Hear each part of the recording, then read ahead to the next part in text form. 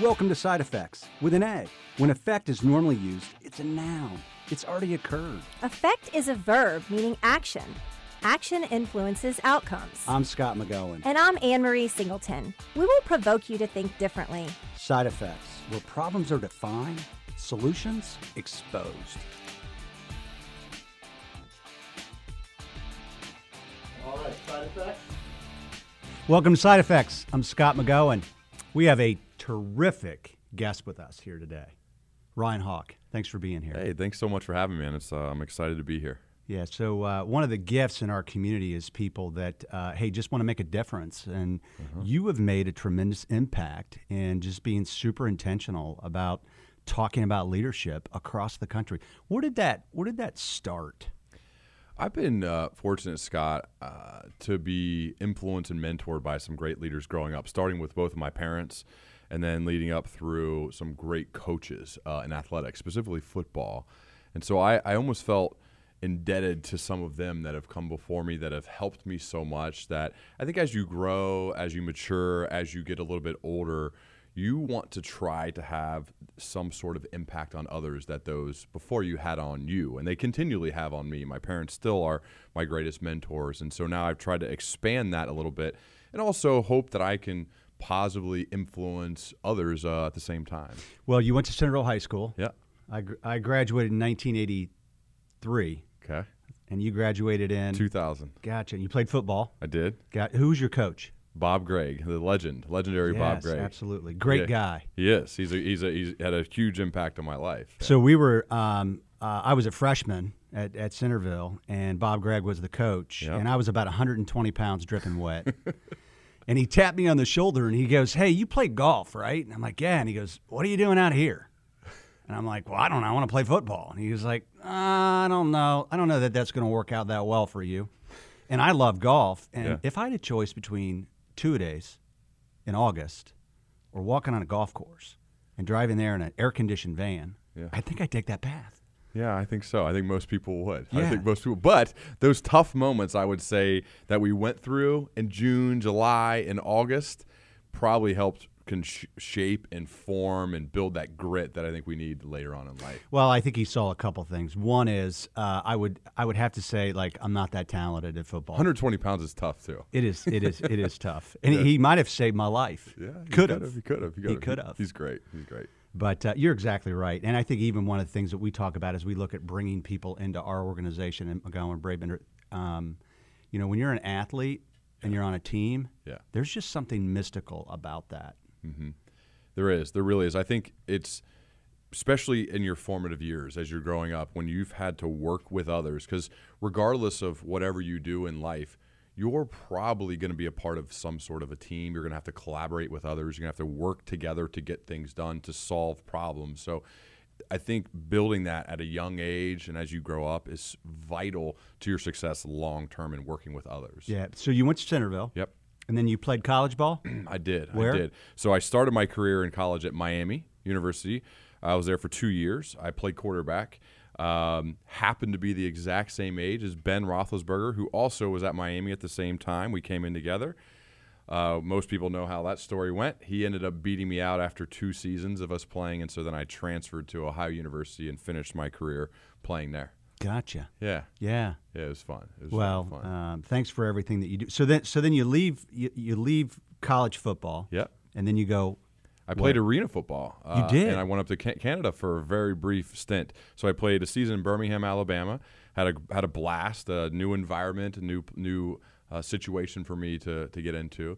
Went up to Canada for a little bit, and then eventually they decided for me that I wasn't good enough to keep playing football, and so then you have to move into the working world. So I'm going to ask you, so NFL team, what's your favorite NFL team? Growing up, we liked the Bengals, being from Southwest Ohio, but my younger brother, AJ, played for the Green Bay Packers for 9 seasons, and so I still probably root more for them than any team in the NFL. Yeah. Yeah. So you've been at Lambeau? Oh, yeah. For 9 years, we're lucky. My dad and mom went to almost every game. My dad went to every game, and I went to probably 3 or 4 a year. Yeah. So I was at Lambeau, and the Packers were playing the Cowboys. Yeah. And a girl in front of me asked for a beer from the concession guy. Yeah. And he, pulled her ear back and saw a Dallas Cowboy star Yeah. and said, you can go downstairs. It blew me away. That's I kind was of like, brutal. Yeah, They apparently. love the Packers there. It's a family affair, right. too. It is a That's- family that's what's affair. cool And an about it. amazing It is. place. It's a great An amazing environment. place. It's a great environment. Yeah. So then you leave arena football. Uh-huh. And then where do you go from there? So I moved into the profession of selling, which I think is a nice path for somebody who's used to competing every day. In the selling world, there's stack rankings. I think that the willingness and work ethic that you put into it, you're going to get that out of it. And so I felt like while it was a tough transition, it was probably the best path for me, given the fact that I was used to trying to outwork everybody else, of not necessarily being the most talented person, but the one who'd be willing to outwork somebody. And so if I did that same thing in the profession of selling, it could translate to success. And I was fortunate that so far it has. And so it's helped me progress into some other really neat things I've got to do. That's a big gift. I Yeah. mean, I think the most successful people I've met probably aren't the smartest people in the room. Yep. But what they do know is they know how to outwork Yep. every single person. What's harder, 2-a-days or sales? Physically, I think 2-a-days, obviously. Like, that's the cool thing about, and I've had mentors who played football. They say, I'm going to go into this meeting with my boss and present. I know I'm not going to get physically beat up. When I play football, I have 300-pound linemen who are chasing after me, trying to kill me, literally. So it's a little bit different. It's more mental, I think, when it comes to selling. So you just get mentally destroyed. I try to try to build some grit through that. Yeah. So as you talk about, so now you're working at LexisNexis. Yeah. right? I've moved on to since Elsevier, but same parent company, but yes. Gotcha. Yeah. And then so you started this podcast. Yes. Which is amazing. How many episodes do you have now? 219 episodes. Wow. Yeah. So we're going on 3 years, release one a week every Sunday night at 7 o'clock. And I love it. It's my favorite thing in the world to do other than being with my family. I'd love to be recording podcasts. And it's called The Learning Leader Show. Perfect. Yeah, and Yeah. you have some amazing guests on there. Yeah, thank very, you. very impressive. How did that start? Well, it started out of, I think, a natural curiosity that I've probably built up over the years. And I was fortunate to have some great meetings with mentors who have helped me. Specifically one guy named Todd Wagner. And Todd is Mark Cuban's business partner. And I had a dinner with him set up by a friend. And Todd told these stories of them creating their business broadcast.com and all the struggles they went through and building it up until eventually sitting face to face with the leaders at Yahoo, convincing them, that's when Yahoo was like Google, convincing them to buy their company for $5.7 billion, making him and Mark billionaires. And so Todd told the story, and the only regret I had in that one moment was the fact that I didn't have it recorded. And so I after that dinner, I really tried to learn, how could I launch my own podcast and reach out to people like Todd and others, ask them questions, be a good listener, try to get an understanding of success and failure along the way, and then share that with other people to hopefully have a profound impact on them. And fortunately now, 3 years into it, 200 plus episodes, it seems to have worked, and I'm still trying to get better as we do it. Yeah, so I'm really impressed with the number of people that have just said yes. Yeah. So the people that have just raised their hand and said, "Sure, I'll talk to you." So you've been recognized, obviously, by Forbes, ESPN. A lot of publications have said, "Hey, this is a great show. Check it out." Yeah. But then we're talking specifically just about leadership. Yes. So if we had to talk about, in your opinion, what are some great traits from a leader? So I try to pull out what are the commonalities amongst the best of the best. So speaking with like the Jim Collins of the world, the Simon Sinek's that you have here, JJ Redick I just had Jim on, and so it's what I've found is they are dedicated learners. They approach life with a curious mindset. So they, as JJ told me, they've never arrived. They're always becoming. I think that's a core tenet. I feel like you guys embody that here. When I just traveled and looked around at your office, noticing your core values, what your dad had talked about, what you talk about, the way you actually live it, that seems to be a very common theme to where you had an immense amount of success. You could probably rest, go on vacation, and instead you're trying to improve, you're trying to get better, you're doing things like this, you're building up, you're growing. I think that's a very common theme, is that people are always striving to get better, never fully thinking or realizing that they're at the top of the mountain. They're always kind of on this path, realizing they're never going to get there. So you've never arrived. You're always becoming. I think that's the main tenet of some of the greatest leaders, is that that's their mindset and approach to life. And I think love it. Curiosity might be one of the greatest gifts on the planet. Yeah. And I've taught, so I do a lot of work out at Aileron, so Yeah. I'll talk to some leaders. And, the thing that always surprises me is sometimes you'll get comments back from leaders. They think they have it all figured out. Yeah. And then if you do, you should probably duck because something's coming your way. You're either there's two people in the world, right? People who are humble, or people who are about to be humble. Oh, yeah. That's really the way I've found to be a commonality too. Is you have to have some humility about you as well, and sometimes you have to learn the hard way. Who's your favorite author you've spoke to? Oh, that's tough. I spoke with this incredible leader, the COO of Focus Brands, and her name is Kat Cole. And I keep going back to this when people ask me this question, because Kat's ability to start as a 17-year-old Hooters waitress, learn all the job roles within that restaurant, then asked to fly to Australia to open a restaurant, then asked to fly to South America, and she built her way up. She earned an MBA without getting an undergraduate degree. It never happens. It's hard. I could explain how, but it was impressive. And now she's built this magnificent career alongside with coming from a very tough upbringing. Nobody really handed her anything. And so Kat's story, her ability to tell her story about courage and confidence and curiosity and humility, that which she speaks about, she still stands out amongst the 200 plus that I've talked to. Wow. Yeah, she's That's great. fascinating. She's great. Yeah. What about Simon Sinek? What's he like? Simon is, I love talking. I've had him on twice. I love talking to him. The neat thing too about doing this podcast, and you probably feel this, is you get to develop a friendship with some of your heroes. And I've read Simon's book, Leaders Eat Last. His TED Talk, still the number 3 TED Talk of all time. But just his approach to stating courage, what it means to be courageous. The fact that maybe the greatest leaders don't have this grand vision, but they have the courage to stand up to a tough shareholder who will say, you need to lay off 15 people, and they'll say, no, I'm going to find another way. I'm not doing that. Like Gary Ridge is a leader he's worked with, the CEO of WD-40, a single product business who's never laid somebody off in 20 years as a CEO. That's the type of stuff, the work Simon does, that I love. Yeah, and one of the things that's really I get super passionate about, and we learned a lot of it from Simon Sinek. So we have a why wall here in MB, and actually we've added a 4 circle to that target, which is who gets to do all this stuff, which is people. Okay. And I can remember Dave Holman is standing in the back right now, and he's just, his vision is just amazing. But I can remember as we were kind of unbuckling our vision, and then would we be able to tell our workforce this? And so you sit in fear, like, are they going to laugh at me? Yeah. Yeah. But I think what resonated about that book was the fact that we believed it, and then we told our people that, and I think they believed it because we felt it. That strategically we got behind it. And the day and all of that fear, now we can rest in confidence in moving forward. Yeah. I got a question for you. Yeah. So you've done this now 40 plus times. You've built up your business. What would you say are some of the commonalities amongst the people who are able to sustain excellence? Some of the few things that they have that maybe the others do not?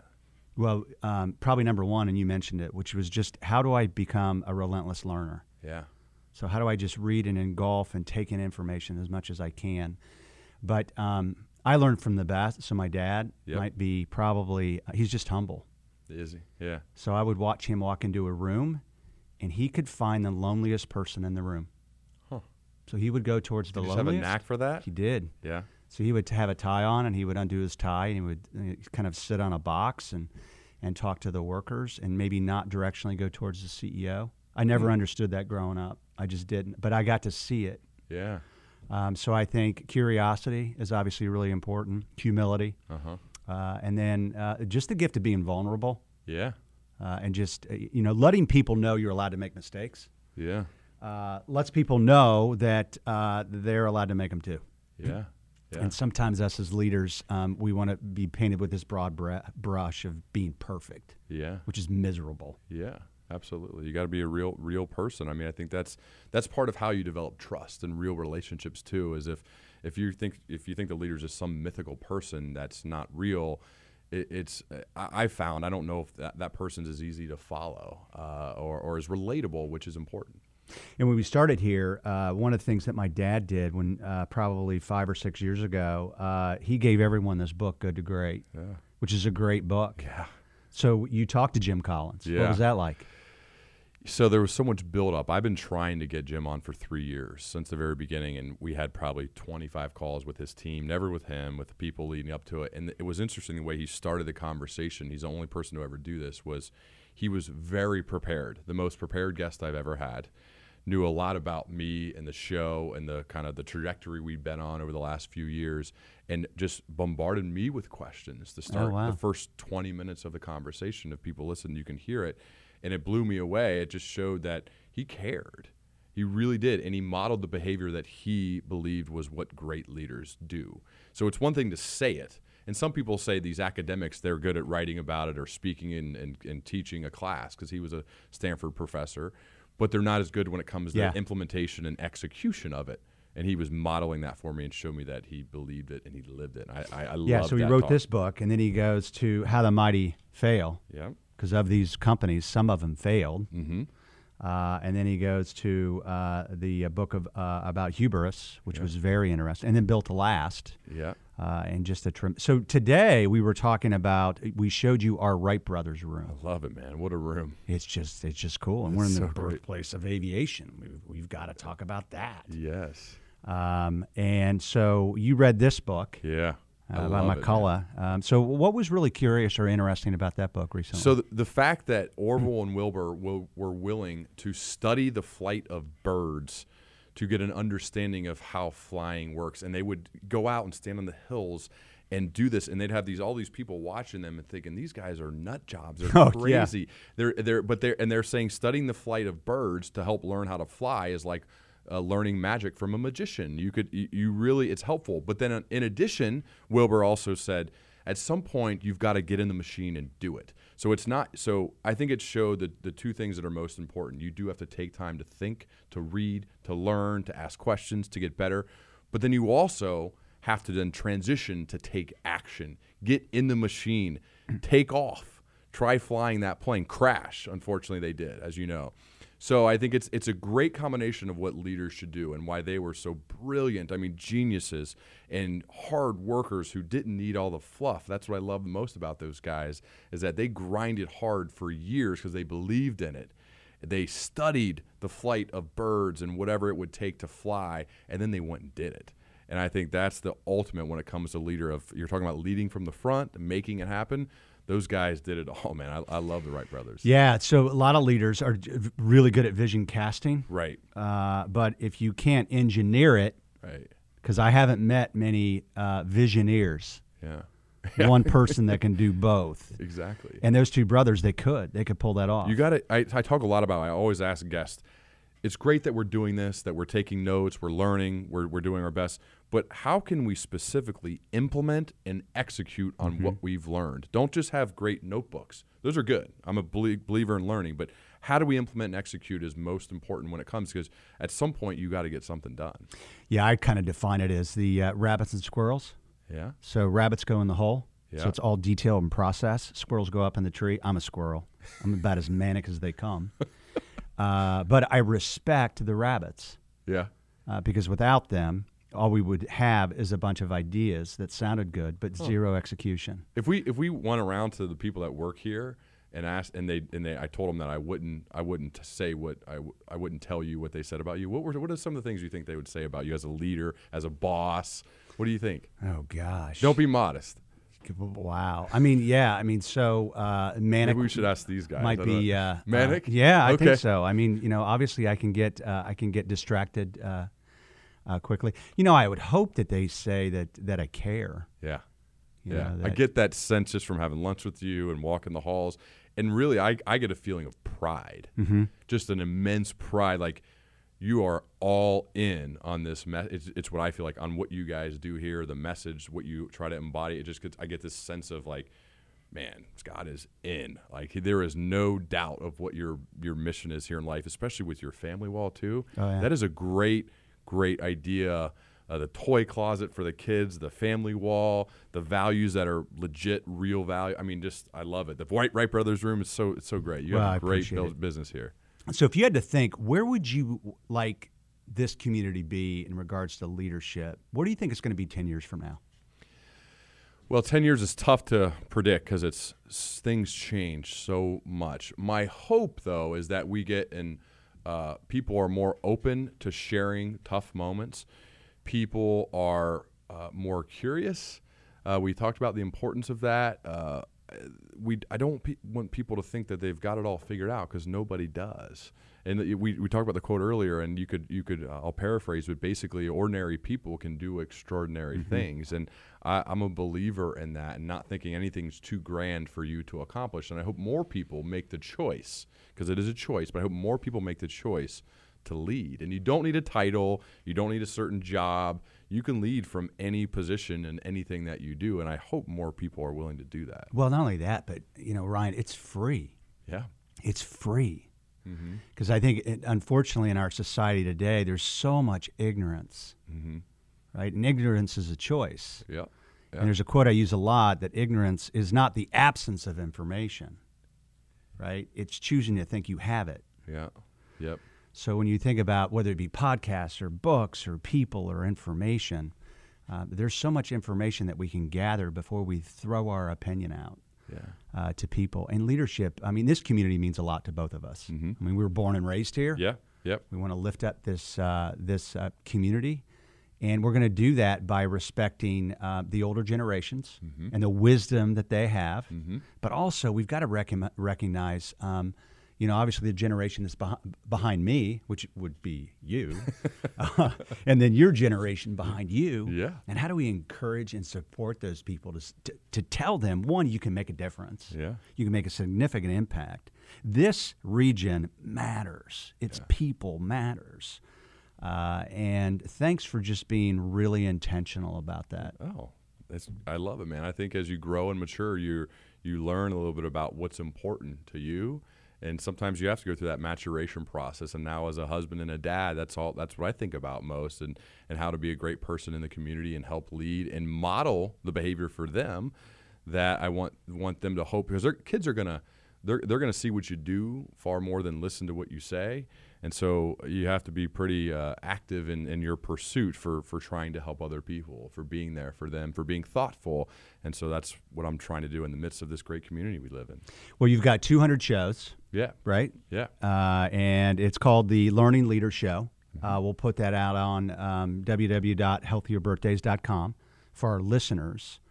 And then one interesting thing I heard before we wrap up is you reached out to Simon Sinek, and he said, I think this is right, get back to me in a year.